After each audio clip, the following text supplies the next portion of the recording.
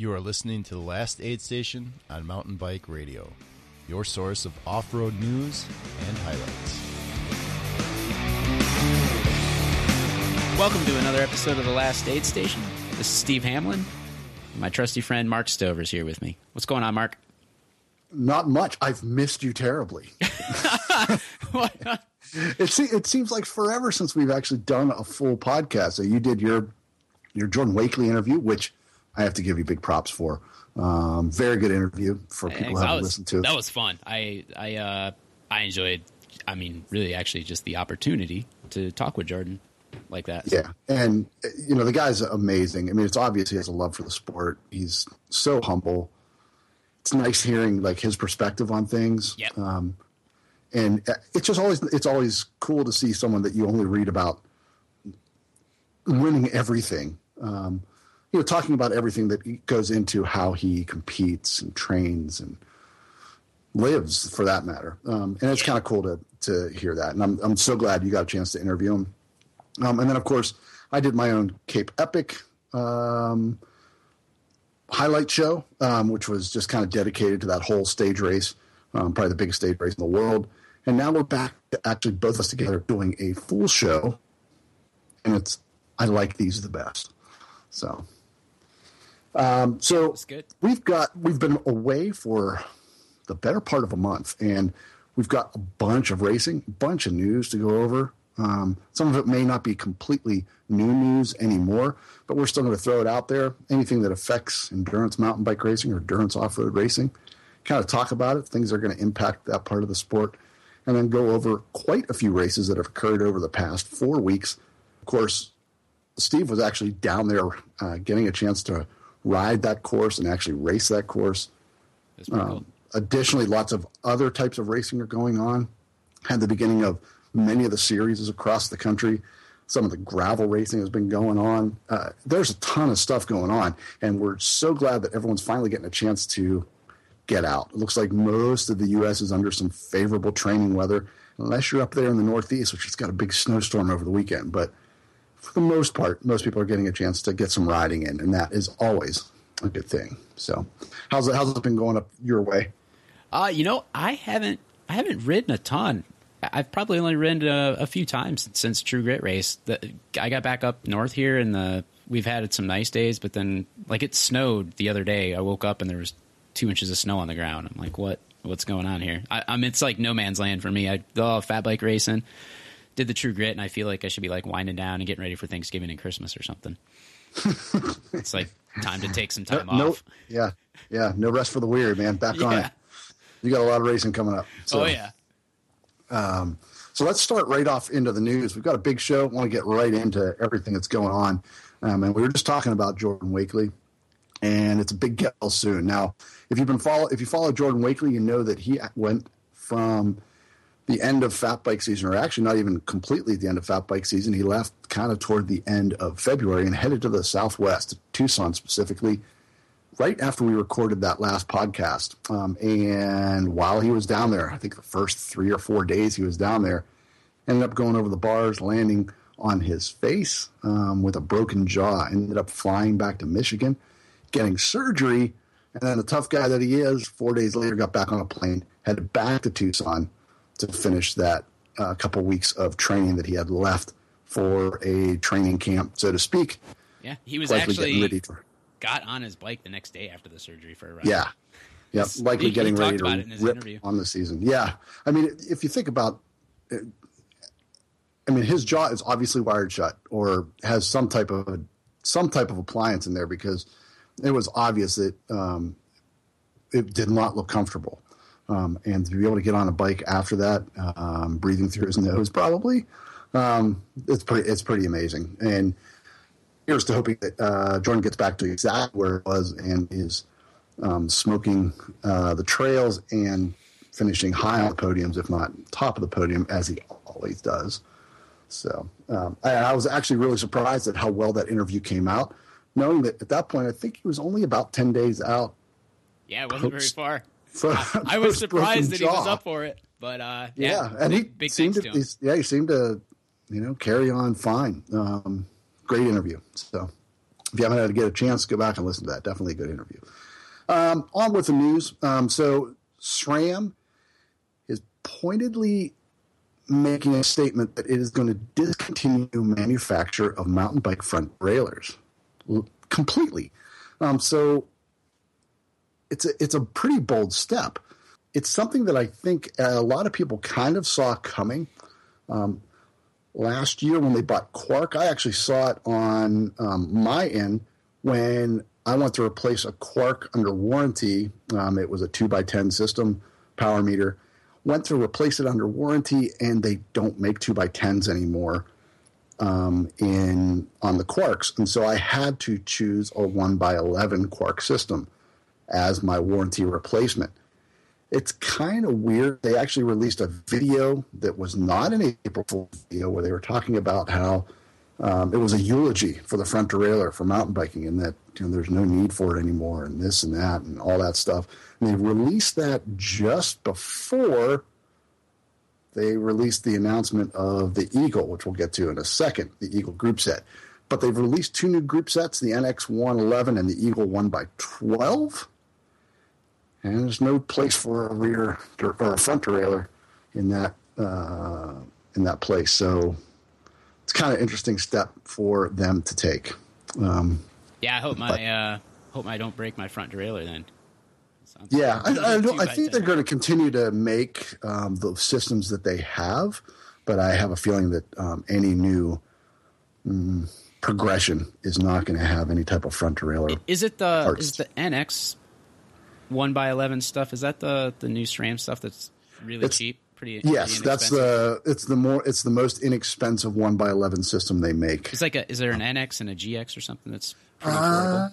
Or is it? I'm not sure about the GX. I think it's NX is the 1x11. Guilty. I've been looking, so I noticed that. And then for something that somebody released, the One Up company released a 10x50 tooth, and they seem to kind of rush it out there and rush the promotion. Everyone's like, why are they rushing this out there? 50 tooth, 11 speed, who cares? This is, whatever. Why don't they just, drop it down to, drop down your front chain ring, to like a 28, which is available. So you could have a 28-46 versus a 28x50. Is there really a need for that? And then the reason that they kind of rushed this out there came 2 days later when SRAM released Eagle, which is their new 1x12 system that goes 10 to 50, 11 or 12 speed. So at first I was completely against it. I just felt like, Rich Dillon said it best. Maybe this is where Eagle jumped the shark.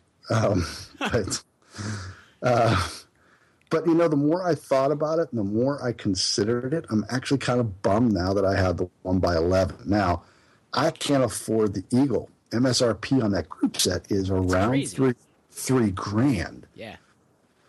And I find it hard to believe that it's probably any better than the XO stuff. I mean, maybe it is, but I just can't imagine it's that much better. It's just going to give you a wider gear range without having as big a jumps between gears, right? Right. And you get 12 gears to spread between 10 to 50 versus. Yeah. Now 11. here's the way I look at it. If there was a segment of the sport where this could actually work, it very likely is endurance mountain bike racing. For sure. Yeah. Listen, why I say that. It's a race where you have stout climbs, sometimes super steep climbs, mixed in with pavement, where you have sometimes long valley roads or long sections of gravel. And always the 1x11s were at a disadvantage because you get some guy on a 2x10 who puts it up into his, a 42.11, and he just rides away from you, where he can pedal up to the RPMs he needs to. Yeah, this kind of equalizes that and actually makes a difference. Now, is there an end point here? I mean, is the next one going to be a 13 speed and we're going to go 10:55 or there's got to be a stopping point. I mean, you don't need all of these advancements. I think this is a big advancement, much bigger than the difference between 1x10 was. This jump from 1x11 to 1x12 certainly makes sense in getting that big, broad range. I think it's the final answer to the there transition. Needs final answer, right? Yeah. And none of this stuff is intercompatible, obviously. You're talking about, gears. So pretty soon you're going to have to make your rear, you're going to have to, 29er's not going to be tall enough to handle the gear set on the back. Exactly. Pretty soon you have to start worrying about the chain ring cutting or the cassette cutting instead of your cab. Or cutting the sidewall of your tire. I don't know. But eventually, but it's kind of cool. It's kind of cool to see the progression, but also kind of to be on the receiving end when you've just upgraded to 11 and now there's 12. Yeah, but it's gonna be a long time before it's affordable, I bet. Yeah. Well, that you wonder though if other people aren't going to try to jump in on the bandwagon. Certainly with one up going the 10x50. Yeah, it's just at the 11 speed. That may be a much quicker way to just grab that. And you got to wonder when Wolf's Tooth is going to jump in on this and make everything affordable by taking a 10-speed cassette and adding one more cog, and it makes it 11 speed, or taking the 11 speed and substituting. It'll be a lot cheaper to do than getting the Eagle, certainly. It's just that everything that's there, right? It's like shifter, derailleur. Like you start adding it up. I was doing that just to go to 1x11, and I was like, it's not worth it yet. I'm going to wait till I wear this stuff out. Yeah, and Wolf's Tooth always seems to be the solution solvers, and eventually they're going to come up with something that'll make the difference. So away from industry news into racing news, and a little blurb came across my social media. The current Women's Open Series champion in the NUE is stepping away from the NUE Series. So it seems after 56 NUE races, the Simrals might have had just enough and are looking for something new. I will say that the NUE series offers all that they enjoy, and they certainly have been a big part of the NUE over the past 7-8 years. But I think that there are several people that are starting to kind of slowly move away from the NUE. Christian Tanguy has slowly started to make it more of a fun thing. He's not taking it as seriously as we saw from his results at True Grit. He was riding a 6-inch travel bike at True Grit. Yeah, and he's out there just to have fun. Yeah. But I think slowly it's time. You're going to start to see new competitors at the top of the series. Keck Baker is another one who it's nothing against the NUE, but just due to his personal situation and him looking for new challenges, he's looking to step up at the marathon distance. Doesn't have the time to train for the 100-milers, is looking for something a little bit shorter, and he seems to think that he excels much better at those 50 to 60-mile distances. And so even though you will see him at some NUE events toward the end of the year, you're going to see him early in the season doing a lot of the big marathon distance events, Marathon Nationals, Whiskey 50, Grand Junction Off-Road, all of those kinds of events. So you're going to actually see both the men's, women, and women's Open Series champions not necessarily competing for the title this year, unless Keck has a change of heart and really competes in a lot of NUE events in the second half of the season. Simrals were out to True Grit. Yeah, they were out to True Grit. Yep. But I think they're looking at it more as they were having fun and doing the event. Yeah. And I don't think I think they're having met them and talked to them. I think they're looking for a new challenge. They both came into NUE from triathlon and adventure racing, and they got into mountain biking, and they've done this for a while, and I think they're just looking for something different. And there is nothing at all wrong with that at all. There's a ton of great stuff out there to go do. And there's a ton of other races out there as well. Right. Yeah. And as you and I were talking before the show, there's people that get into this because they're cyclists and they want to do difficult races. There's also people that get into this from the adventure aspect of things and just are looking for a new adventure. And once they complete it, it starts to lose a little bit of its appeal, and they move on to something else. Yeah. Nothing wrong with that at all. Aside from just the NUE races, right? If you're into the adventure of just endurance mountain bike races, I mean, if you look at them, right, it'll take you 20 years to cover them all.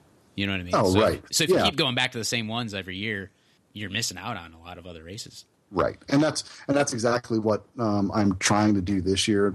Just the bucket list events, the ones that look really cool. Never got a chance to do it. Let's go out and try them. Yeah.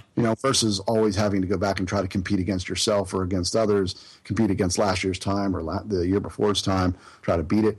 Actually go out and do something new. And then it's a whole different way of approaching a race. The first time you do a race, you always remember it because of all the little trials and tribulations and second guessing yourselves at different points in the race about how you should have approached it.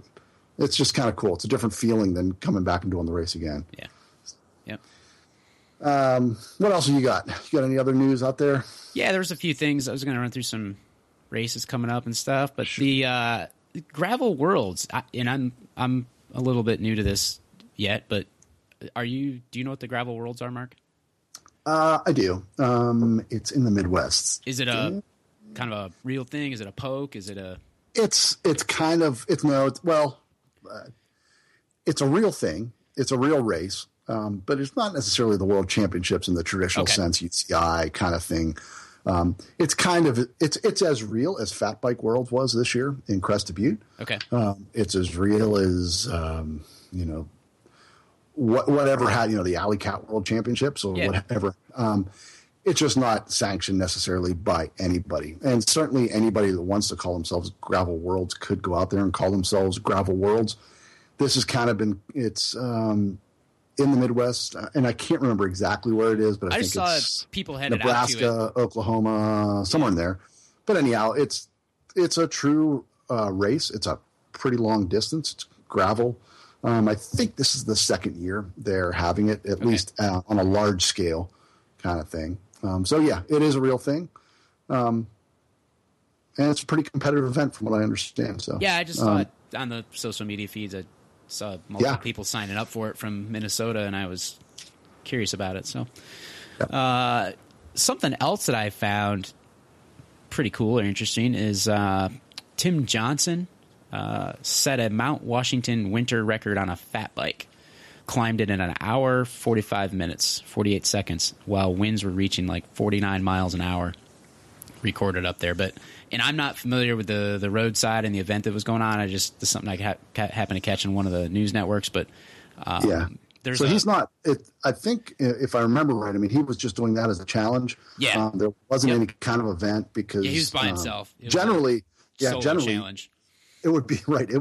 You're lucky if you can figure out a day in the winter when you can get to the top of Mount Washington. And that's what it sounded like the situation was. Like there was I was reading a write up on it, and there was like an edge where he was like basically getting blown sideways off the road. Yeah, and it's pretty impressive that time. Yeah. The record is held by Tom Danielson, who set the record, a quote unquote record, 49 minutes and change or something like that. Yep. But that was also when he was doping and blah, blah, blah. But anyhow, the record's generally accepted to be somewhere around 50 minutes or so. But to do it on a fat bike in an hour 45 in those kind of conditions, I thought it was cool. That's pretty cool. That's kind of cool. Since we've covered a little bit of fat biking. So.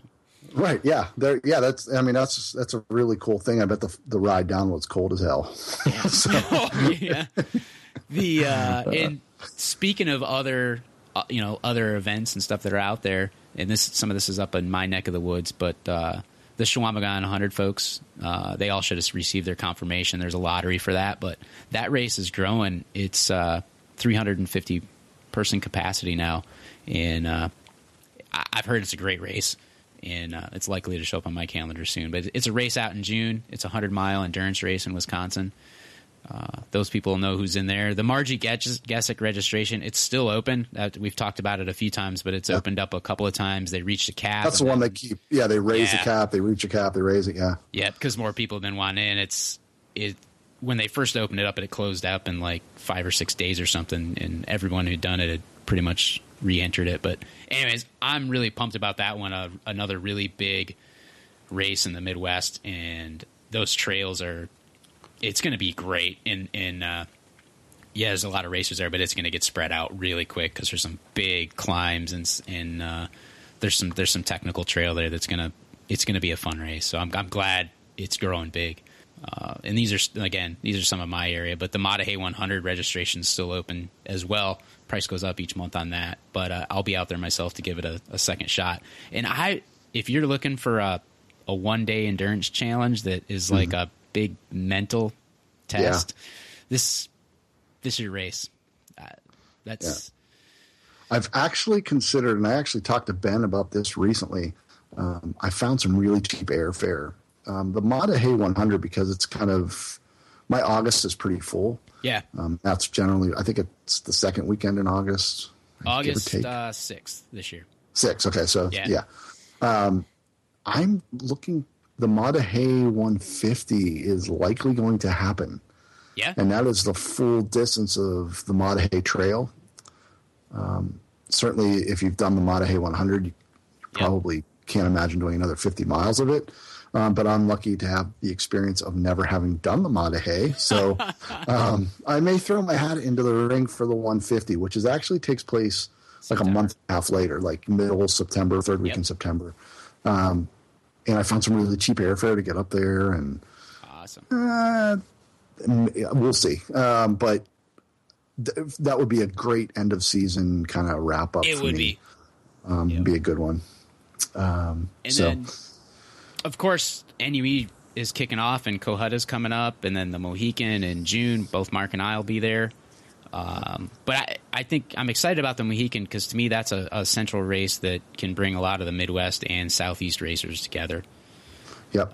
And it also, I mean, there's tons of people there. You'd be surprised where those people do well because you'll see Mid-Atlantic guys, you'll see East Coast guys, you'll see Northeast, like New England guys, you'll see Canadian people there.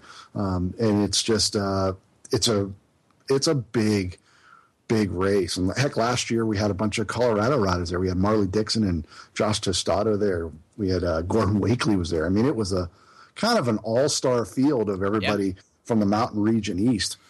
So it's accessible to a lot of people. It's a very accessible race. It doesn't have the big mountain climbs that are typical of the NUE, which is really cool. That's not to say that it's not hilly, because you think in Ohio, it's not hilly, but it's pretty darn hilly.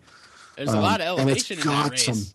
It's also got some amazing single track, and probably of all the NUE races, some of my favorite single track anywhere. Sweet. It starts off with 25, 30 miles of some just amazing single track. Goes out on some gravel roads, some pretty hilly gravel roads, and comes back, and then you hit another section of that same trail system on the way back into the finish line. So it's a pretty cool setup, always a good time. They kind of take over a whole campground. They take over the downtown on the start. You start right in the downtown of this little town in Ohio. So it's kind of cool. It's definitely a unique race. And if I'm not mistaken, it's the biggest race in the NUE as far as total number of starters, because they start the 100K and the 100 milers all together. But it's pretty impressive to see, a field of 700 or 800 riders all hitting that first big climb out of town. So gonna be good. Yeah, it's gonna be good, and we'll be there together, and we're gonna figure out some kind of cool thing to do, maybe Saturday night after the race, for all our listeners. Yeah, I just thought it was good to mention all these different races that sometimes people listen to the show because they're trying to learn about the sport and what races to do and things in their area. So, and speaking of places to figure out what races to do, exactly. If you haven't been to Mountain Bike Radio recently, very recently, probably in the last 2 days or so, Ben, who is the guru of Mountain Bike Radio, has switched the format over to the endurance calendar and the fat bike calendar, which of course now is a little bit out of season. But the endurance calendar, if you're looking for a race on a specific weekend, or you're looking for a race in a certain area, you can go there. You can look through all of the races for the entire calendar year. There's races always being added as those are getting confirmed and things like that. But you can actually go in there and actually plan your whole schedule out for the whole year, have the links to the sites, the registration codes, you name it, the distances, all the specific details about those races are there on the calendar. And by far, even if I wasn't part of the Mountain Bike Radio, I would tell you that is the best calendar out there for endurance mountain bike racing. It is the most complete, and you'll get the most information from it. Yep, so. Bar none. Before I started doing this, that's where I started learning about races. So. So let's get into some racing. That's why everybody's here. That's why everybody's listening. The True Grit Epic. First race of the NUE season. Here we are with the traditional running of the True Grit Epic put on by Cimarron Chacon and the Grow Racings Group.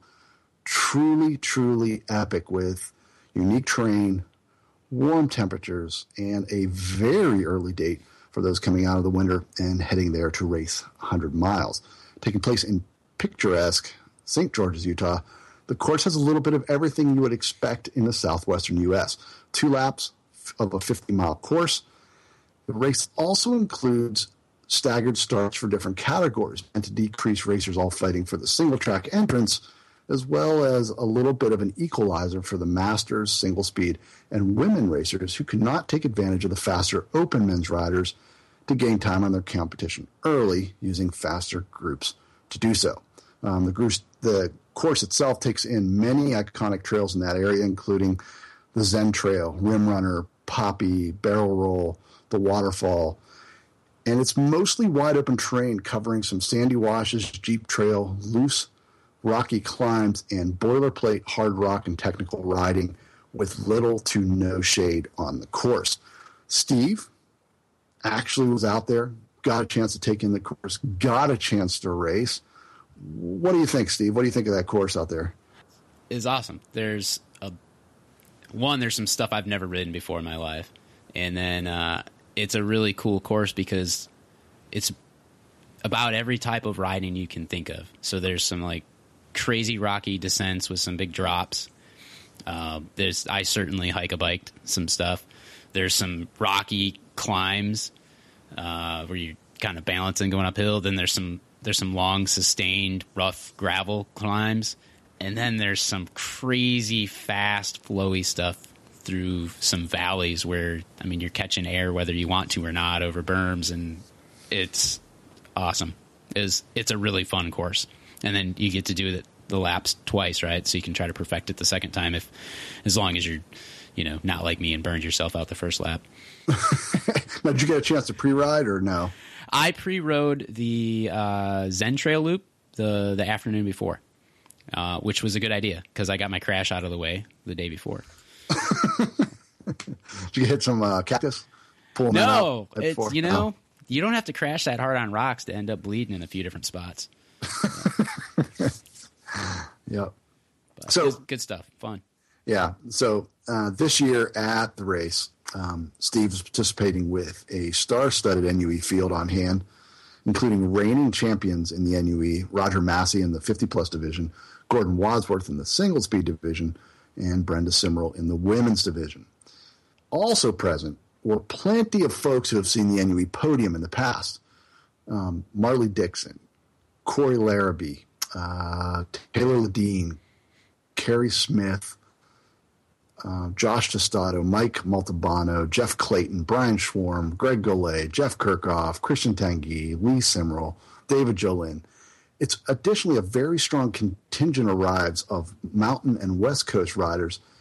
That is a very competitive field despite not having a high volume number of racers compared to many NUE events. With less than 100 racers started and many of them having competed for podium spots, it was definitely going to be fast. You could have guaranteed that. And for this year, a large group of Costa Rican riders, or Ticos to their friends, were present after getting a taste of NUE events last year at the Rincon Challenge. And they are rumored to be competing at many events in the NUE this year in search of a potential overall title in the men's and women's side. Also included in this year's race was a 50-mile race, which had been held previously, but now was the inaugural event of the NUE Shorter Marathon Series. Those racers would start off nearly 2 hours after the 100-milers and complete just one of the 50-mile laps. In the men's open race, a fast start that caught a few riders unprepared quickly dissolved the group down to just 7 riders that had to deal with some early morning rains, which left part of the course a bit muddy and played with some havoc with pedals and drivetrains for that lead group. That front group contained 2 Costa Rican riders, Luis Anderson Meja and Jonathan Carballo, Tostado, Ledeen, Kirchhoff, and Smith. Through the first pass of the barrel roll and the technical aspects of the course whittled that front group down to just Tostado, Smith, 2 Costa Rican riders, and Ledeen, bridging back after dealing with some issues in that mud. It was evident quickly that the foreign riders were out for blood as they surged for an uphill section and quickly had the 3 chasers with a 2-minute deficit, according to the checkpoints. Kerry Smith would quickly recognize the issue and head off in search of the front runners with Ledeen in tow, forcing Tostado to back off the pace and attempt to recover to find his way to the front group soon after. Soon Ledeen was off on his own, descending the waterfalls section on the second lap with a winner-take-all approach. A bit risky, but knowing the others were likely walking that section, he threw caution to the wind. Ledeen soon had what he thought was a second-place rider in his sights. He would later relate that the Costa Rican rider was having a bit of a mechanical issue and asked if he needed help. Later to find out that it was a slow leak of Meja's front wheel. Knowing he had little time to slow with Tostado and Smith chasing from behind less than 5 minutes back and not getting a response from the Costa Rican rider, he headed off, now in the lead, but thinking that another rider was still ahead. It would later be realized that Carballo had taken a wrong turn and been passed on the course by Ledeen without ever realizing it. Ledeen would relate that pushing the pace in the final miles was one of the hardest things he's ever done, and soon he was crossing the line, winner of the True Grit Epic for 2016 in a time of 6 hours and 56 minutes for 92.50 cyclery. Behind, being able to limp and then fix his front tire, Luis Anderson Meja would roll in less than 3 minutes later for second, representing the Extra Loan Economy Cooperative in Costa Rica. Third place would go to an absolutely flying Kerry Smith of the Hub Bicycle Shop in just over 7 hours and 1 minute, who had begun eating to the deficits of those in front and had also caught and passed Carballo on the trail. Carballo, Anderson Meja's teammate, would finish 2 minutes later, holding off Swiftwick Santa Cruz rider Josh Tostado by 5 minutes, who would finish in 5th. In the single-speed division, it was complete drama for sure. From the gun, a group of riders surged, and pretty soon the single-speed grouping looked like it was its own peloton, with Gordon Wadsworth off the front a bit in the opening miles, but chased by a gaggle of single-speeders in the form of Montalbano, Shannon Buffelli, John Haddock, Steve Mills, Kip Bice, Corey Larrabee. But soon, just an hour into the race, Wadsworth was seen sitting trailside, fixing a vicious sidewall tear that left him 15 minutes or so down in the group, but also lost him the 8 or 10 minutes he had likely gained in the opening miles. Wadsworth would later relate to having to pull himself together a bit, soft-pedaling initially, then realizing he could still race this and set off to chase down the leader, who through the first checkpoint were 12 minutes up on the current NUE single-speed champ. Through the rest of lap 1, Wadsworth chased, and the lead group continued to become smaller, losing riders to attrition until it was just down to Buffelli, Montalbano, who was definitely feeling the effects of some early season racing, and Larrabee, with Mills having now gone off the front to assume the single-speed lead. The remaining single-speed riders behind were getting absorbed by the Roanoke Cannibal, charging hard from behind, and soon Wadsworth was onto that lead single-speed group. Wadsworth made quick work of the passes and was off in search of Mills, who held what seemed to be an insurmountable gap in the closing miles. Mills would cross the line first, but quickly realized with a conference with officials that he had missed a small 4 to 5 mile section of the course and headed back out to retrace his steps and complete it. In the meantime, Gordon Wadsworth would finish in first place for Blue Ridge Cyclery in 7 hours, 35 minutes. Corey Larrabee would finish just minutes later for second, and Mills would return, finally riding that missed section, and then pass Buffelli as he returned toward the finish line to take third, finally finishing just 7 minutes down on Wadsworth, despite an estimated additional 7 to 9 miles. In the women's division, it was a huge win for Angela Parra of the Costa Rican squad, who simply had no match in the women's division. She simply rode away and put time into all comers throughout the day, despite technical terrain, which is certainly not her strong point, and especially this terrain, which was completely alien to her. Christy Olson rode like a woman possessed and trying to keep Parra close. In doing so, she gapped huge deficits back to the chasers. Behind her, Liz Carrington, Chase Edwards, and Marley Dixon would alternatively occupied the third spot before Dixon put in a huge effort in the first half of lap 2 to definitely put herself up onto the final step for the podium. Up front, Angelina Parra of the Ekstrom Economy Cooperative takes the win in 8 hours and 8 minutes. Second to Christy Olson of Crazy Peddler Fast Fish 13 minutes later. And the final spot goes to Marley Dixon of Pivot DNA Cycling in 8:46, nearly 25 additional minutes down on second place. In the Masters race, plenty of talent on the line for the first race of the year. And early the race evolved into two past NUE champions in the form of Golay and Massey, with a possible heir to the crown in the form of Jeff Clayton. Golay was able to gain some time in the early miles, but soon was off course and backtracking to get back to the course where he had been passed by Massey, Clayton, and David Jolin. Over lap 2, the gap from Golay to the front was dropping, and soon he passing first Massey, then Jolin, before setting off after Clayton, still 3 minutes in front in the closing miles. As those closing miles slipped by, some may consider giving up or celebrating, depending on your perspective, but Golay would catch Clayton and roll into the final mile with him wheel to wheel. Clayton took the front position and started the sprint from there, with Golay seeming to set in a little too long before coming around. And then Clayton missed the final turn, riding just off the edge of a chicane area that allowed Team Chico's Golay to take the fast line to the finish, winning in 7 hours, 57 minutes, with Clayton just seconds later from the Georgia Neurosurgical Institute. In third, Stark Velo's David Jolin would take third nearly 30 minutes later, with Rare Disease Cycling Roger Massey taking fourth, and Sten Hertzen of Mulatero in fifth. Boom!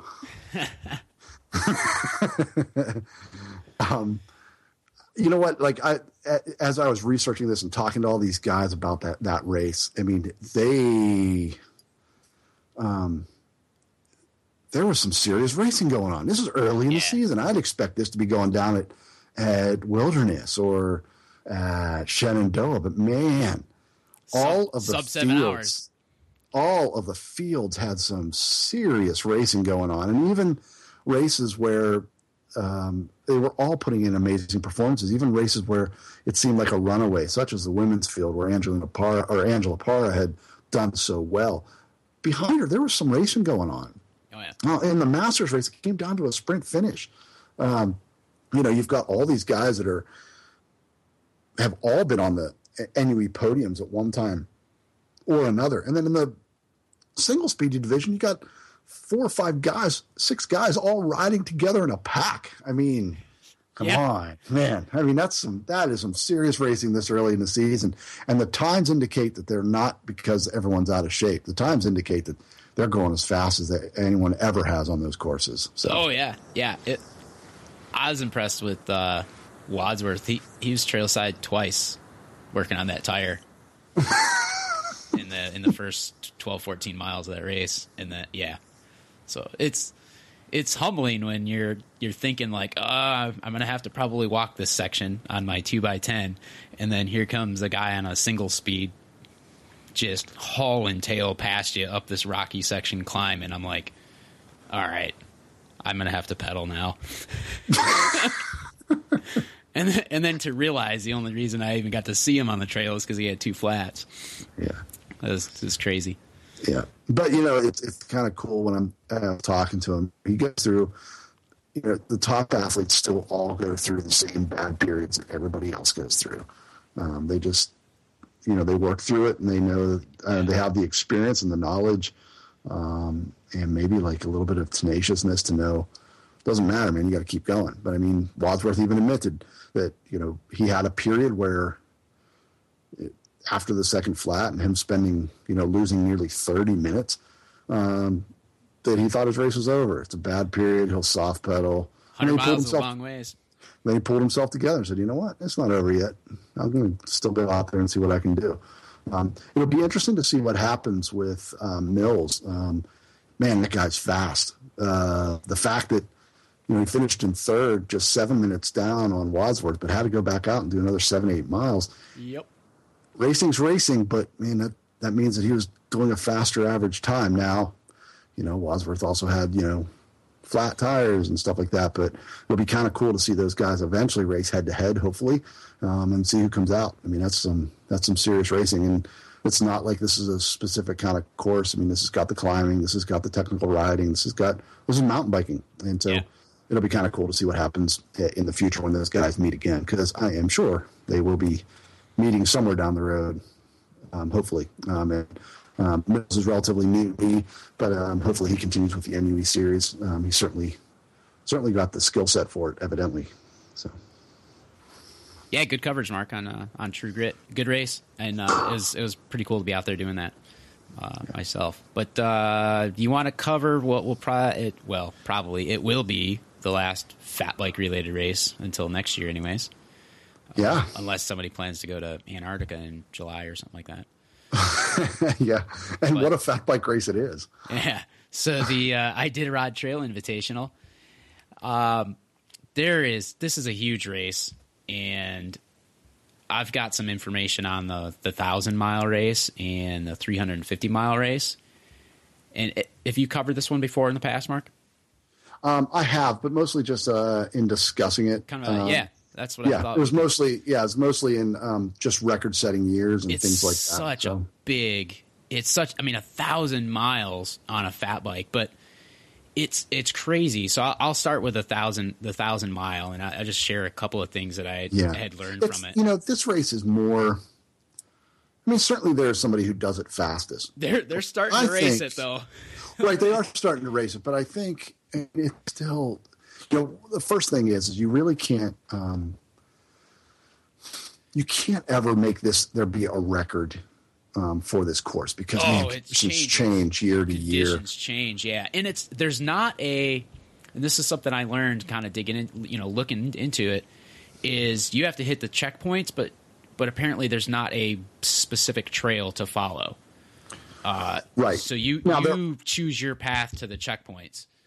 Right, but there are trails. Yeah, there's trails, and that's why guys that have done this numerous years, they have the knowledge to do better in years to come because they know what trails not to take, what trails to take, what is actually faster. You're crossing lakes. It's just because it's a shorter distance doesn't necessarily mean it be faster because you may have to go over a 3,000 foot peak.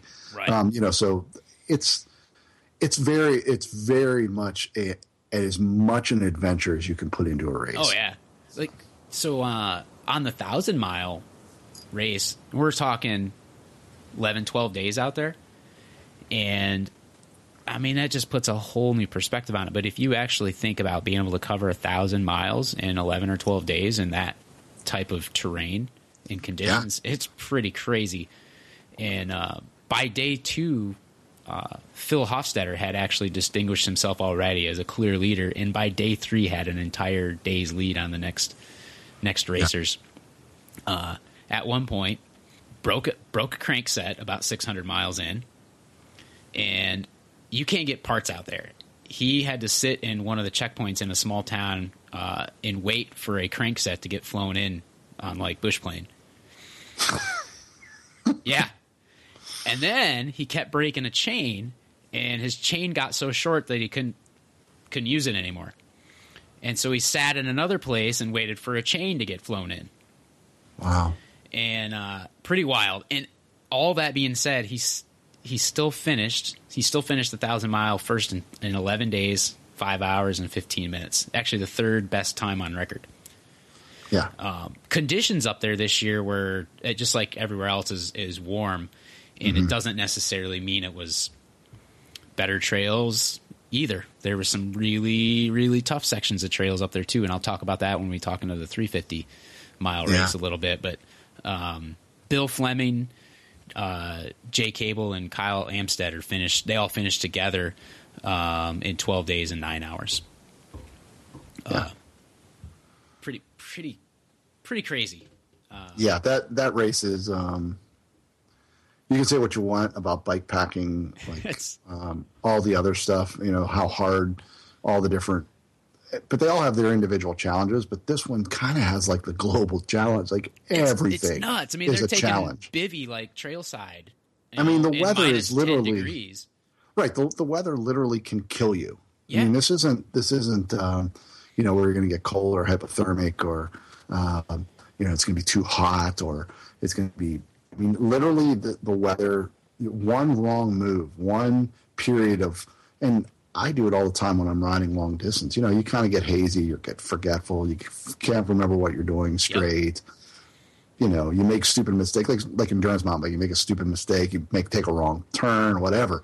But this, literally, you make the wrong decision at this race, you could die. I mean, yep. It's some serious stuff. Now they've got all the safety stuff kind of built in. Doesn't guarantee their safety, but they're all carrying survival gear and things like that. But yeah, it's a whole different level of racing or yep. bike packing or adventure, if you will. So.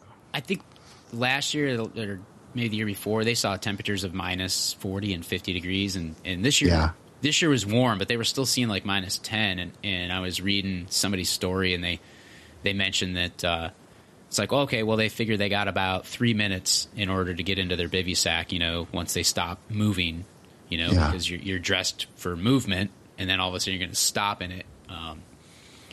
It changed it. And actually, maybe that was on the podcast. A girl who rides, she did an interview with, I think it's Leah Grun, which I recommend. It's on Mountain Bike Radio feed. Check it out if you want to know more about the race. But there's a 350-mile distance, too.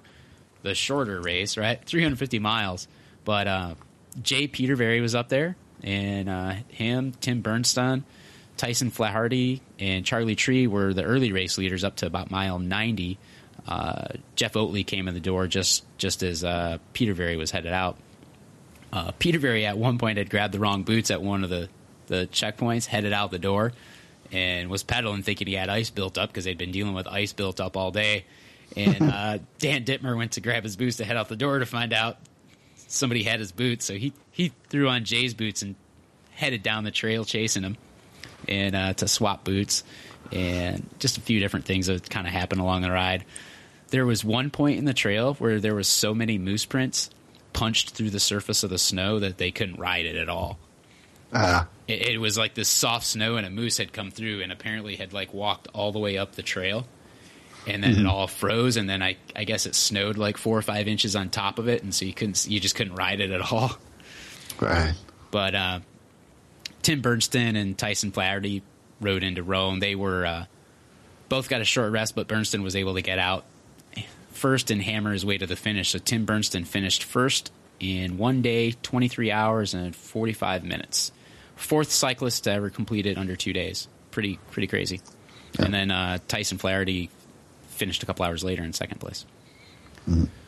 I saw that Jay had made an interesting post.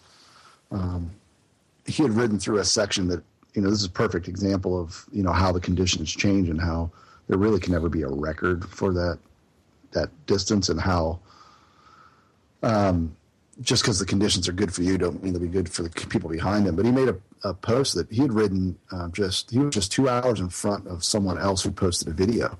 And the guy posted a video of literally a river that was probably, 50 feet, 60 feet wide, of just glacier melt, just roaring through, with rapids and stuff like that.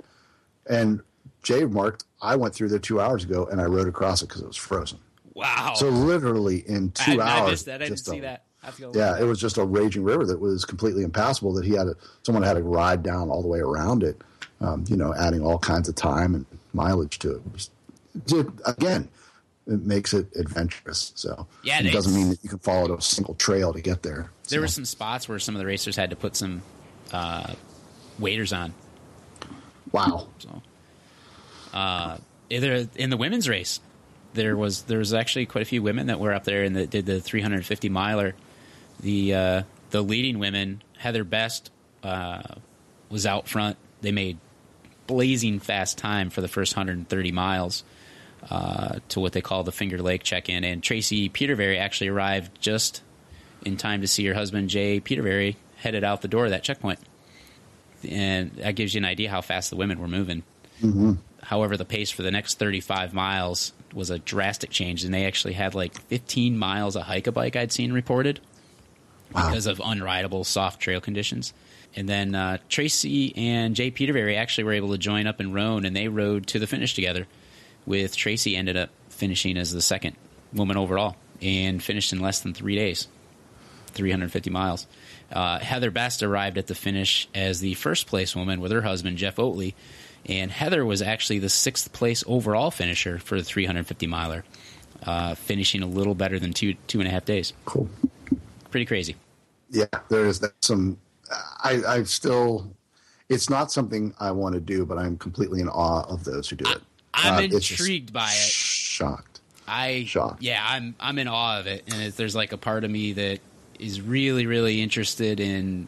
Obviously, this is like you got to have some experience to do this, but I'm nervous about racing in those type of conditions, but I'm intrigued enough that next winter I'd maybe try like the Tuscobia 80 or something. Yeah. Cool. And now for something completely different. Love Valley Roubaix. And this is race number 1 of the Appalachian Grinder Series, a series that also includes Pisgah Monster Cross, Bootlegger 100, Derby Roubaix, Wilson's Revenge, and Savage Cross over the course of the next 5 or 6 months or so. So Love Valley Roubaix starts and finishes in an old Western-style ghost town in the Brushy Mountains, bordering the Western Carolinas True Mountain region and the rolling hills of the Piedmont. A course that was designed by Wes Davidson of legendary First Flight Bicycles in Statesville, North Carolina. The course is comprised of 50 miles of rolling hills, with over 60% of it on packed dirt surfaces of backcountry roads made famous by the moonshiners of 50 or 60 years ago. This course is one of the few gravel races in the Southeast where a mountain bike is likely a disadvantage, and the best bike for the race would either be a cyclocross bike or a road bike equipped with wider cross-like tires in the 28-millimeter range, and the majority of the front riders in all categories do just that. It's a hilly course for sure, with just a little bit less than 50 miles, but with more than a small amount of climbing at 5,300 feet, and the majority of that coming on 2 significant climbs of around 800 feet or so in gain. But after those 2 climbs at the 15-mile mark of the infamous Bethany Church Road climb and at 30 miles for the Cherry Grove climb, the remainder of the course has a few very stout, steep, shorter climbs averaging 14 to 15%. The finish is slightly uphill on the run-in to the Love Valley Western town for the finish. In the men's open division, a large pack of nearly 25 already whittled down on the early rollers from the original 170 riders entered, became even more so when a group of 3 rolled off the front in the early goings of the first climb of the day, just 16 miles in. That group contained Reed Baloney, William Harrison, and an unknown rider who quickly put time into the 5 chasers behind that included Baloney's Carmichael Training Systems co-worker in the form of Josh Whitmore, who was more than content to sit in and let the others do the work, with the built-in excuse of not working against his teammate assumed by all those involved. The 3 would move fast as a unit, rolling strongly and not forcing any surges or attacks as they hit the descent and rolled toward the halfway point on the valley approach to the biggest climb of the day. Behind the group, they had become a little bit disjointed, and some were overworked from the effort of the last climb, and Whitmore had used a little finesse on easily forcing some gaps as he dropped skillfully off the first big descent. On to the next climb, and the front trio was now down to just 2, as Baloney and Harrison were quickly distancing their companion, who was absorbed by the 5 racers midway up the climb and woefully spit out the back. Across the top of the big climb, and Harrison and Baloney were locked 1-2 with a 4-minute advantage. Behind, the group of 5 had begun to disintegrate on the climb, all seemingly setting their own pace and letting the cards fall as they may. Across the top, and as Whitmore forced the pace again, keen to realize the group up front had the gap needed to stay away, and using his descending abilities to force the pace that put him up on those behind. Up front, Baloney and Harrison played a little cat and mouse in the final miles, pushing each other over the steeper, shorter climbs and into Love Valley. The 2 rolled nearly on top of one another. Baloney would hit the sprint hard and manage the victory with Clemens Bicycle's Harrison right on his wheel in a time of 2 hours and 32 minutes and 15 seconds. Behind the front 2, the chasers had managed a regrouping on the 8 miles of rolling hills into the finish, with plenty of surging in the closing miles to dictate the final order. At the line, it was Michael Potter in for 3rd, with fourth to Loden Spencer and fifth to Bologna's fellow CTS coach and teammate Whitmore. In the women's open division, it was top performers from two different segments of the sport, with Nina Lachlan, a pro road rider and coach, facing off against top NUE and endurance racer Carla Williams. The two would quickly separate themselves from the rest of the women's field in the third group on the road, chasing the leaders with top age group men racers early in the race. In the roads leading to the first big climb, Williams would suffer a small mechanical issue, dropping a chain, having a few derailleur issues afterwards that would have her out of the group and roadside sorting out those problems. Not long enough to drop her out of contention, but certainly long enough to drop her from the group she'd been riding in that contained her competitor Nina Lachlan. Williams would remount quickly and be on the road chasing solo for 8 to 10 miles before being joined by a small group of male category riders coming up to her from behind, which assisted in keeping the pressure steady on Lachlan, now 1 minute up on the road. Lachlan would continue her push, taking her turn in the pace line of 5 to 6 riders, and behind, Williams would do the same, assisting in the pacemaking on the second climb of the day, where the two women crested just 70 seconds apart. Neither would know the time gap, but one spectator would relate that it was so close that they couldn't believe they didn't know each other was there. Both Lachlan and Williams groups would occasionally absorb riders as well as lose riders as they drew toward the finish. At the end, Nina Lachlan of Dallas DNA Pro Cycling takes the win in 2 hours, 46 minutes, with Carla Williams of Joe's Bike Shop just 30 seconds behind in second place. Third place would arrive at the line 9 minutes later in the form of junior female phenom Hannah Ahrensman of 2016 professional cycling team to round out the top three. So absolutely amazing. And this isn't stellar racing, but it's not something we typically cover because it's under 3 hours, and generally that's what we kind of target as to being endurance mountain bike racing. But this course was 60% dirt and gravel, and when you consider that the men's averaged 20 miles an hour on those that type of terrain with two 800 to 1,000 foot climbs, I mean that's some serious fast racing and descending, because they were descending on those same dirt roads. They weren't, the pavement was pretty much just to get them to and from the different climbs. So it's kind of that time of the year too, right? Yeah. We definitely have a lot of gravel racing early and then a ton of gravel racing late. Generally the summer months are, you choose pick your poison road, mountain bike, whatever. But you find a lot of the same, you find some of the same folks. You do, but this time of year is when you actually see guys that they'll never race each other again. I mean, perfect example is this women's field where you have a pro woman rider on the road racing against a pro woman rider who races the NUE, and you don't ever see them really mix. And it's kind of cool to see, okay, who is the fastest, pro woman roadie or pro woman mountain biker? So it's kind of cool to see that. Good stuff. And the other thing that was absolutely amazing is Hannah Ahrensman. She's 17 years old. She just turned pro this year, racing for 2016 professional cycling. Dang. Amazing. And she, seeing her more and more, and she doesn't discriminate. She does very well in cyclocross. So that's kind of where she kind of got a name for herself. But she'll race road, she'll race mountain bike. Saw her this weekend at 6 hours of Warrior Creek. She doesn't care. It's cycling and racing.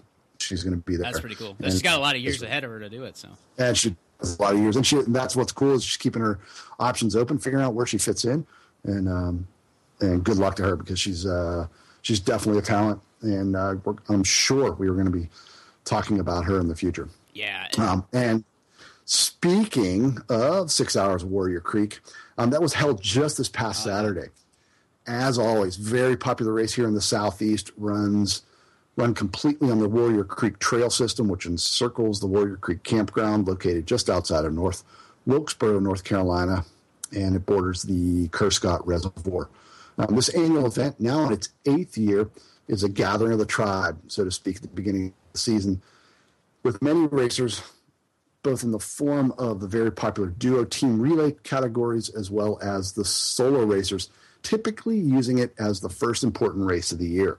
The course is on those iconic trails known also as Wilkes Bermo, due to the super flowy berm course with 2,500 berms, per lap.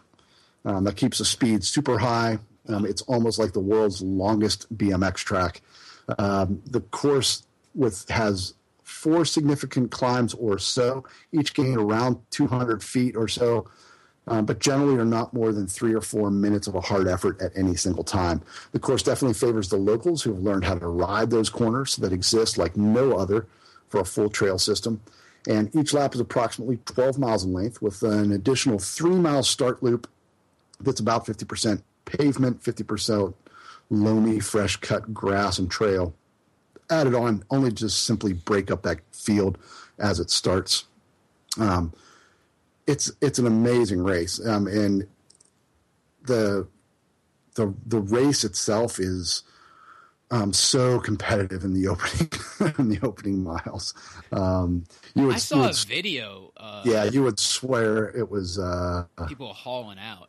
Yeah, you would swear it was the beginning of a 30-minute race the way they start.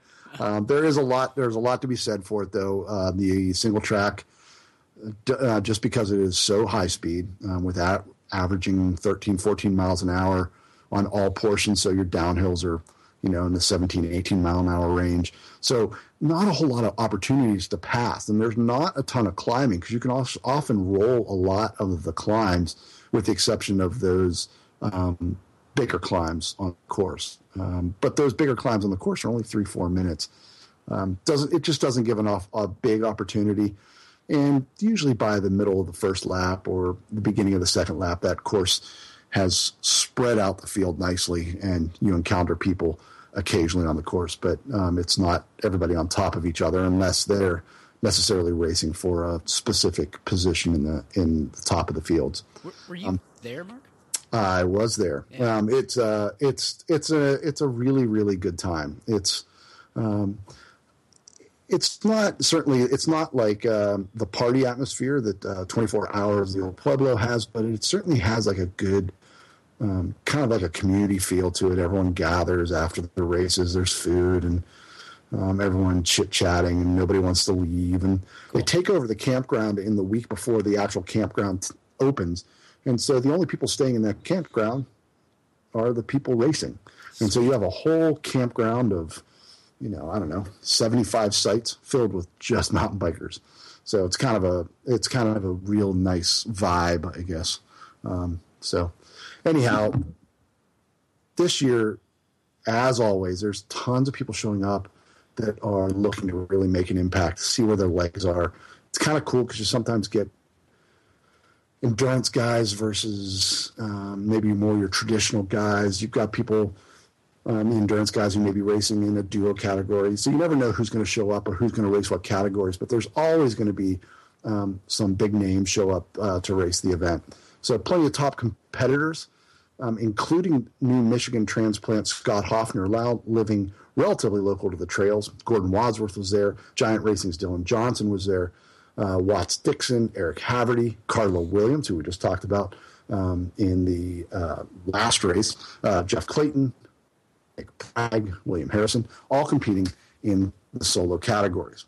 But additionally, top racers, like I had mentioned, were on hand. People like Bradford Purley, Chuck Champion, Tristan Cowie, Brian Sheedy, Tommy Rogers, Thomas Boylan, Rich Dillon, Casey Armstrong, Kerry Lowry, Wes Dixon, Josh and Deb Whitmore, all competing in the duo categories. And what that does is guarantee that the solo riders would never get lonely at the front of the field.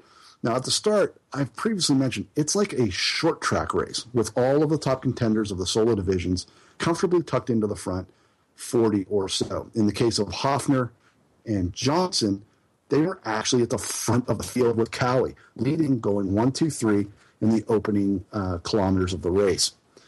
On to the opening mile of trail before a return to the single track, and 3 open men racers were sitting in the top 5, all being led by the turbo power of Tristan Cowie, racing duo with Chuck Champion, who would eventually put down the fastest laps of the race, with other racers like Gordon Wadsworth, Watts Dixon, and Jeff Clayton sitting easily inside the top 20 as they began the first full lap of the Warrior Creek campground as they passed through the start-finish line.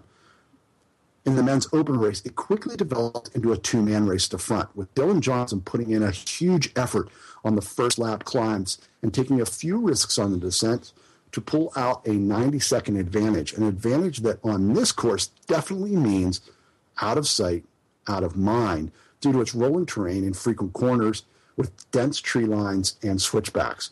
Dylan would put out an advantage of 3 minutes midway through lap 3, where he would then snap off his seat post, forcing a short delay trail side that then forced Johnson to continue the lap without a seat. The opportunity had Hofner catching Johnson in the last third of the lap before opening up a bit of a gap that Hofner would later think he could easily capitalize on. But before Hofner could even consider the delay behind him to Johnson was back on his wheel after a chase that lasted only 20 minutes. It would later be found out that Johnson pulled into his pit area and had a ready-made seat post and saddle ready to go. Who does that?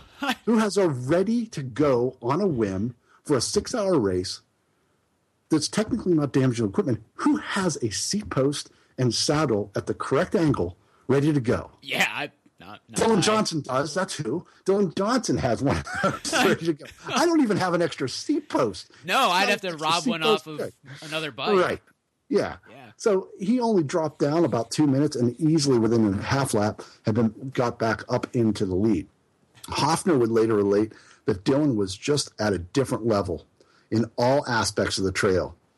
Fit, fast, and just rolling the flowing single track, Dylan would go out and create a gap of nearly 5 minutes through lap 4, putting down lap times of just over 1 hour consistently, with Hofner showing times that had him losing about a minute or more per lap. Through lap 3, Hofner would be caught by a surging Gordon Wadsworth racing in the single-speed division, and together they tried to team up to reel Johnson in to no avail. Behind those two, William Harrison of Clemens Bicycle was putting in some very consistent lap times, and before Hofner knew he had it coming, the company was joining him, and Wadsworth was then chasing Johnson. Johnson would continue his full steam ahead approach with no evidence of coasting or relaxing on the course, which required hundreds of reaccelerations per lap. Into the last lap, and Johnson would hold a 5-minute advantage and then negative split the last lap with his third fastest lap on the last lap of the 6 he completed in just over 62 minutes to win the solo open men's division of the 6 Hours of Warrior Creek. Behind Johnson, Hofner would surge in the first half of the last lap to put time into Harrison, with Wadsworth splitting the pair. Hofner would roll in with a comfortable lead on third-place Harrison of about 5 minutes. So in the end, first place, Dylan Johnson of Giant Factory Team.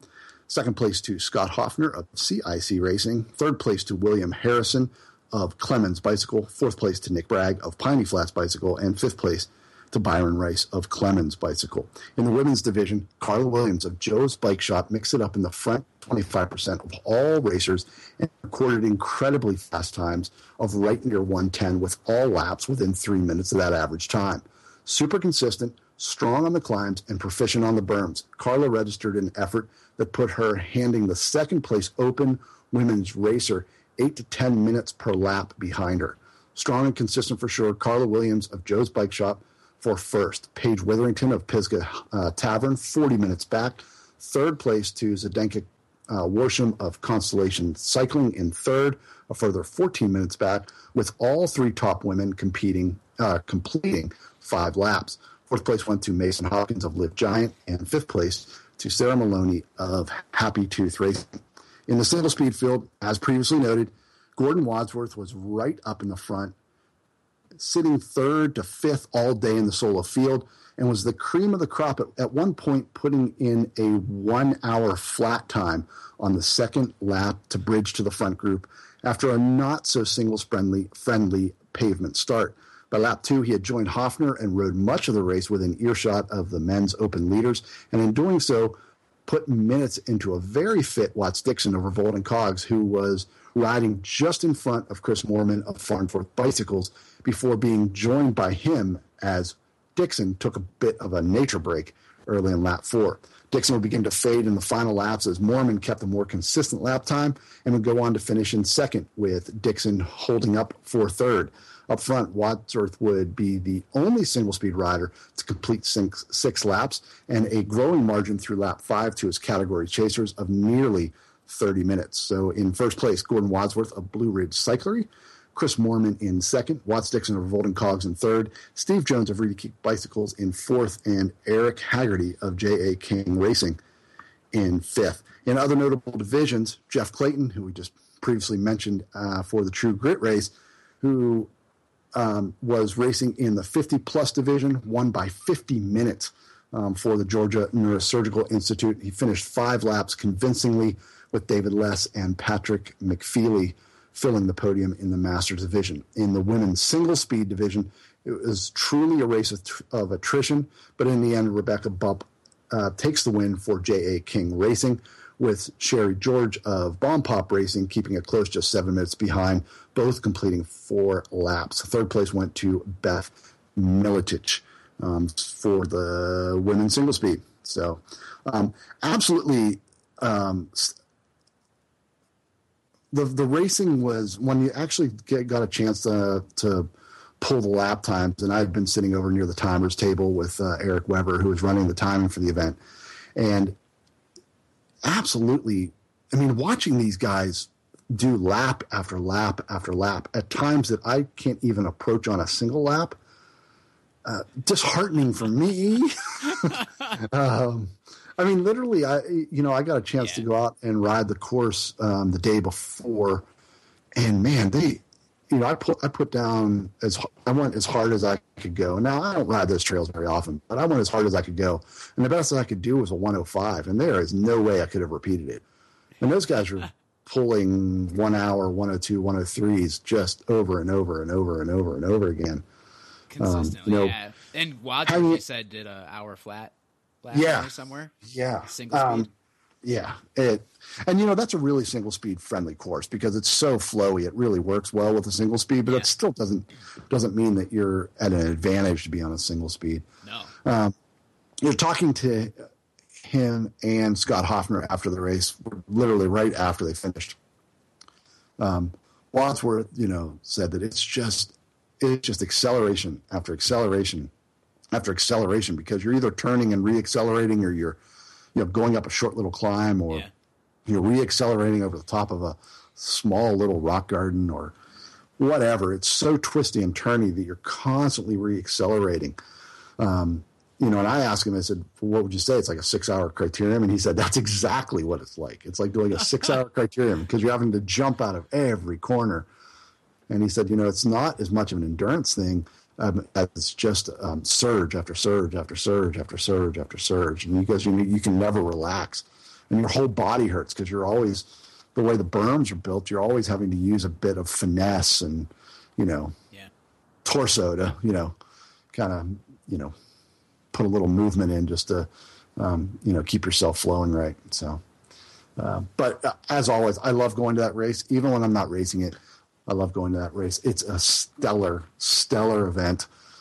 So well managed. This is the last year that Jason and Paul are kind of at the head of it.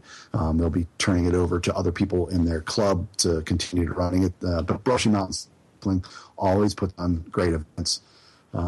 Rumors of other events that they've put on that are very well known coming back. That's hopefully in the cards.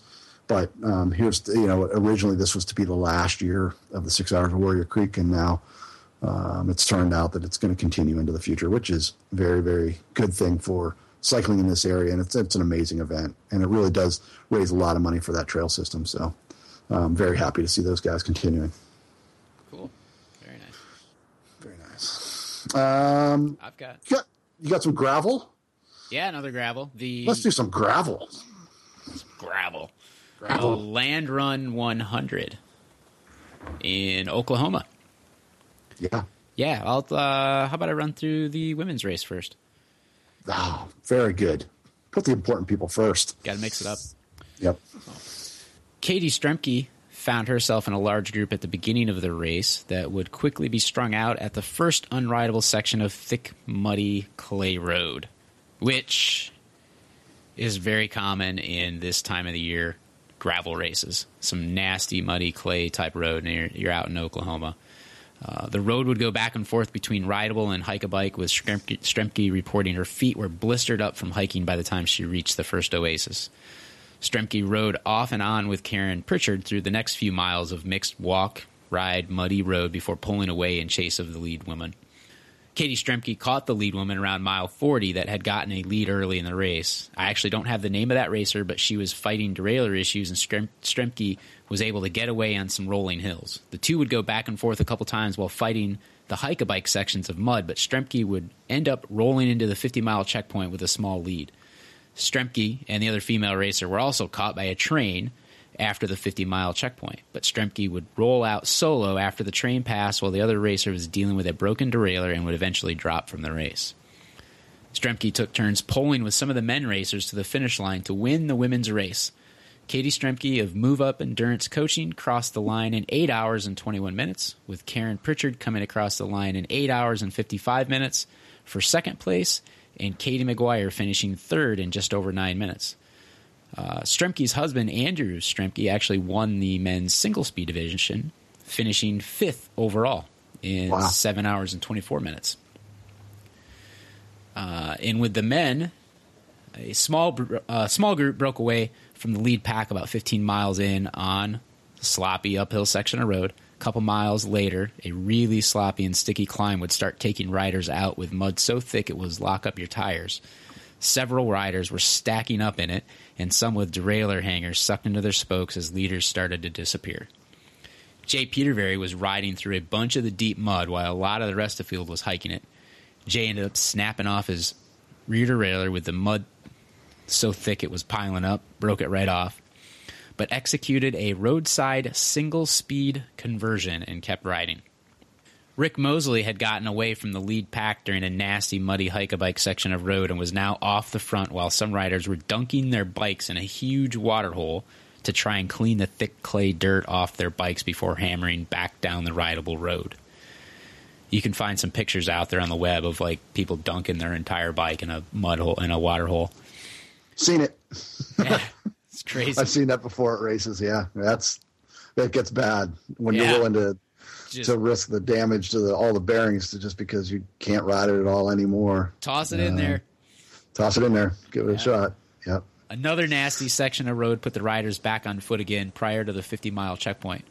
Austin Morris and Evan Fast broke away, running on foot in chase for the leader, while the rest of the chase pack stayed at a walking pace.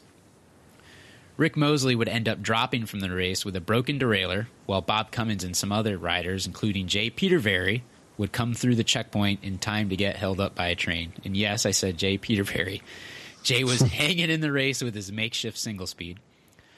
Austin Morris and Evan Fast were on their way to the finish line as they had made it through before the train. Jay Peterberry and Matt Ankeny would take off in chase of the leaders as soon as the train passed, with Bob Cummins on their tail. Cummins took the opportunity to attack on a paved section of road leading out of town, putting a gap on Matt Ankeny and Jay Peterberry. Ankeny answered and chased for miles with no luck of closing the gap.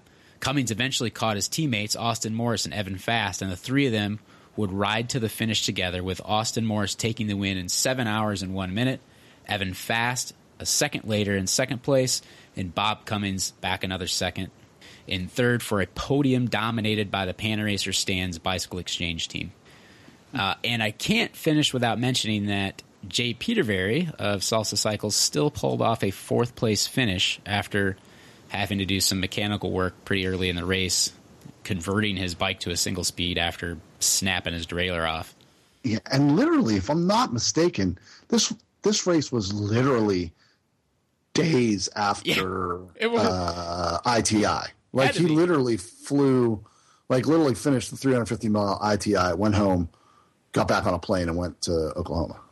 Yeah, because this race was, at least a week and a half ago.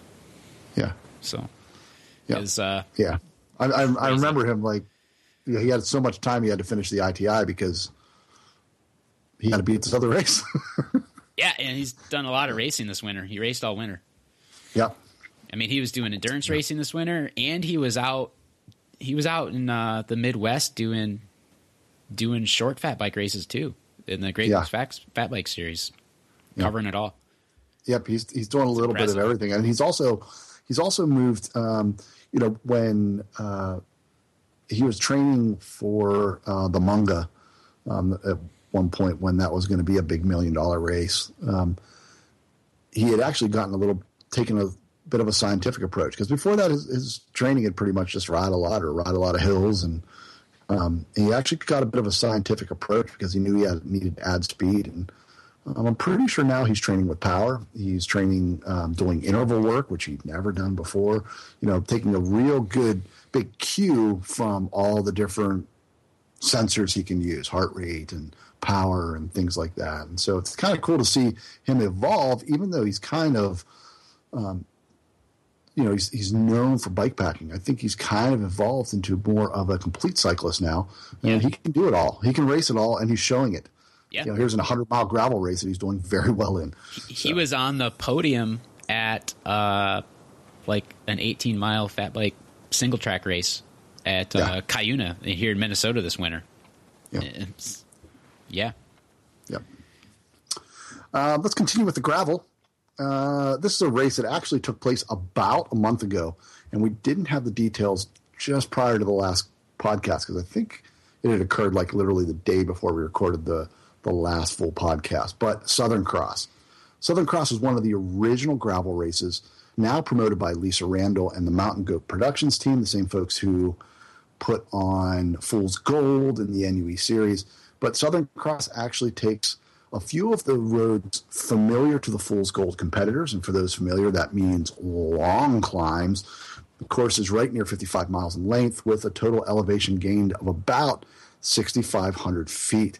And if you calculate that out to a 100-mile race, that means you'd be 13,000 feet of climbing for a 50-mile race or so. It's definitely got some climbing into it. Yeah. The course also contains a short bit of cyclocross-friendly single track, but what most people remember definitely are the two big climbs on the course, with one rising 2,000 feet over 7 miles and the other rising 1,500 feet over a much more gradual 9 miles.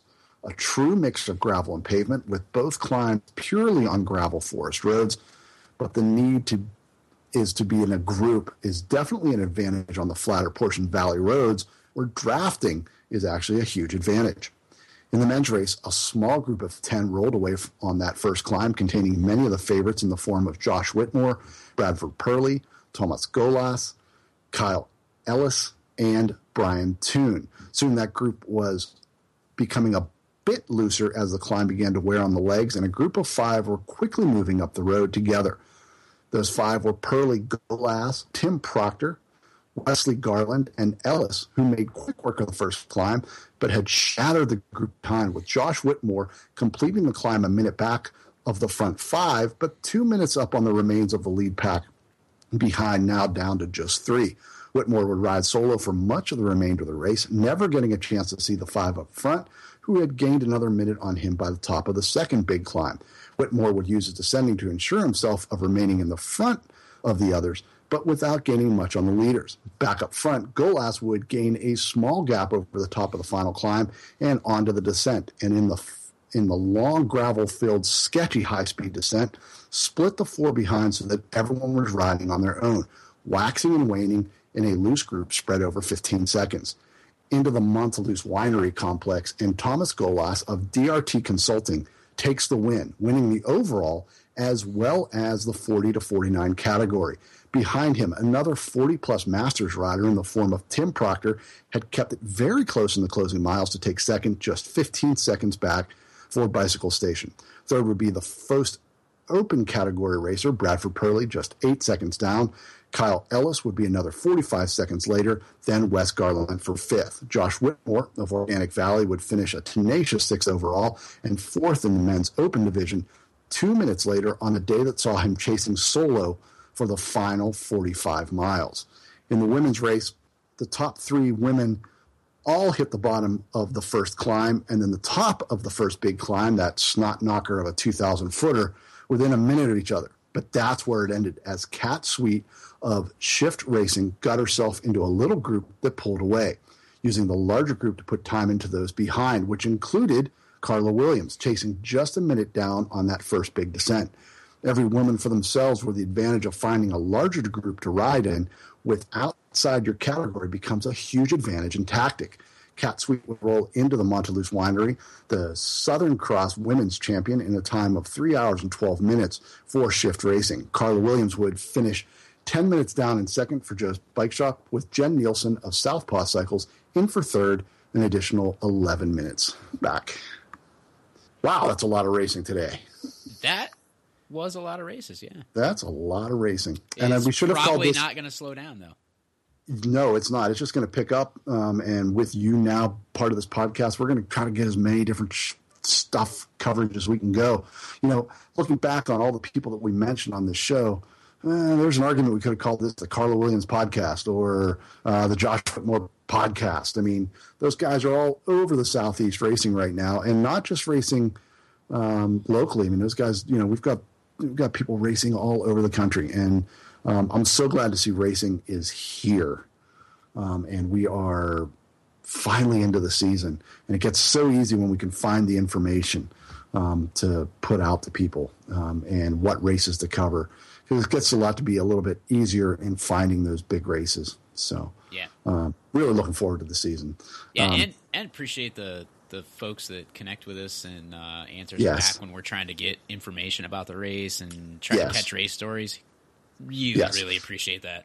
Right. And speaking of that, if you guys know, all of our listeners, if you know of a race you think we should be covering, or a racer you think we should be interviewing, or a promoter you think we should be talking to, get in touch with us at mark@mountainbikeradio.com or steve@mountainbikeradio.com and drop us a line. Just tell us, hey, you guys maybe should consider covering this race or that race.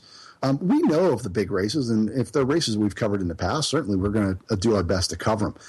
But again, the information that we get about those races often comes from speaking to the racers themselves or the promoters themselves. And you can't, pull blood from a stone, so to speak. And so we do our best to get that information, but what we want this show to be is about the stories inside the races and the highlights of how the races were won, and not just be reporting the results. And so we're doing our best to making sure that it continues to be interesting by giving you the hows and whys of the race. So, but we couldn't do it without our listeners and without the people inside the races giving us all that information. So we'd like to thank them straight from our hearts, and I truly mean that, because this show wouldn't exist without them. So. Yep.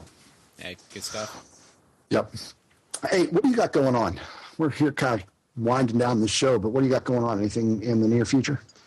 I am going to go do a gravel ride here in about a week and a half.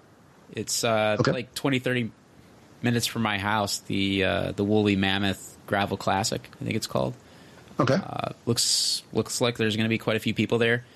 Some people show up to ride it, and definitely quite a few people show up to race it. There's 100 miles, 70, and a 30.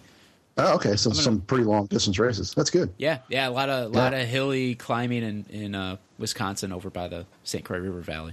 So that'll be fun. That's in a week and a half or two here. Okay. Gonna do that, and then I probably should do some actual specific training. Maybe go do some hill repeats or some intervals or something before Mohican. But I got a little bit of time. But I do need to get a little training block in. I haven't been on my bike that much here the last couple of weeks. Yeah.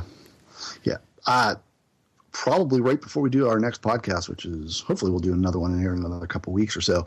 But of course, I've got Cohutta coming up. Oh yeah. Still feel a little undertrained. Don't feel super confident about it, but it's coming around. I actually did a couple training days over the weekend where it felt like I've exceeded a plateau that I had been at for a little bit. Sometimes you get those plateaus where you're 2 weeks, you just don't feel like you're any stronger, and all of a sudden you've got a little bit more power, a little lower heart rate, and so getting a little bit more confident. I have benchmarks I have, and sometimes they're numbers like power, and sometimes they're just distances I want to be able to ride as I approach a 100-mile race and things like that. Speaking of 100-mile races, Steve and I are going to have a little wager for the next podcast. And if you guys are interested in participating in it, it'll probably mostly be just for bragging rights. But pick the winners of the NUE for 2016. So open men's, open women's, single speed, and Masters 50 plus. Now, several big highlights in this show could definitely dictate where some of those favorites may fall. But also, there are also some, like we already know, that the Seminoles may not be competing in a full series this year. So, but it seems like Carla Williams, who did incredibly well in the NUE series last year, seems to be on form this year. There's lots of little things. Gordon Wadler seems to be right back where he was. And then on top of that, Keck Baker's not really sure he's going to do a full series. So anyhow, send us an email, drop us a line, go on our Facebook page, The Last Aid Station on Facebook, easy to find. Send us a little note. Tell us who you think is going to finish in the top position in the series of the NUE for 2016. Yeah, maybe we'll just see who gets bragging rights. We'll get a discussion going on, and we'll talk about it the next show. And whoever picks it the best, we'll figure out a good prize for you. Maybe get some Mountain Bike Radio, a T-shirt, or maybe a hat or stickers and stuff like that out to you. But we'll definitely have some kind of prize. If there's more than one person that picks the same people, then we'll maybe take the 4 people that did very well, and we'll maybe do a raffle to figure out who wins the grand prize. But yeah, just a cool discussion. We're now into the season. We kind of see where everybody's at, and let us know who you think is going to do well. And I'll post something up on the Last Aid Station Facebook page and see who wants to contribute to that discussion. So I think that's it. Yeah, that's a full show. That's a full show. But anyhow, this is Mark and Steve. Thank you very much for joining us on the Last Aid Station. We hope you guys continue to enjoy what you're hearing here on the podcast.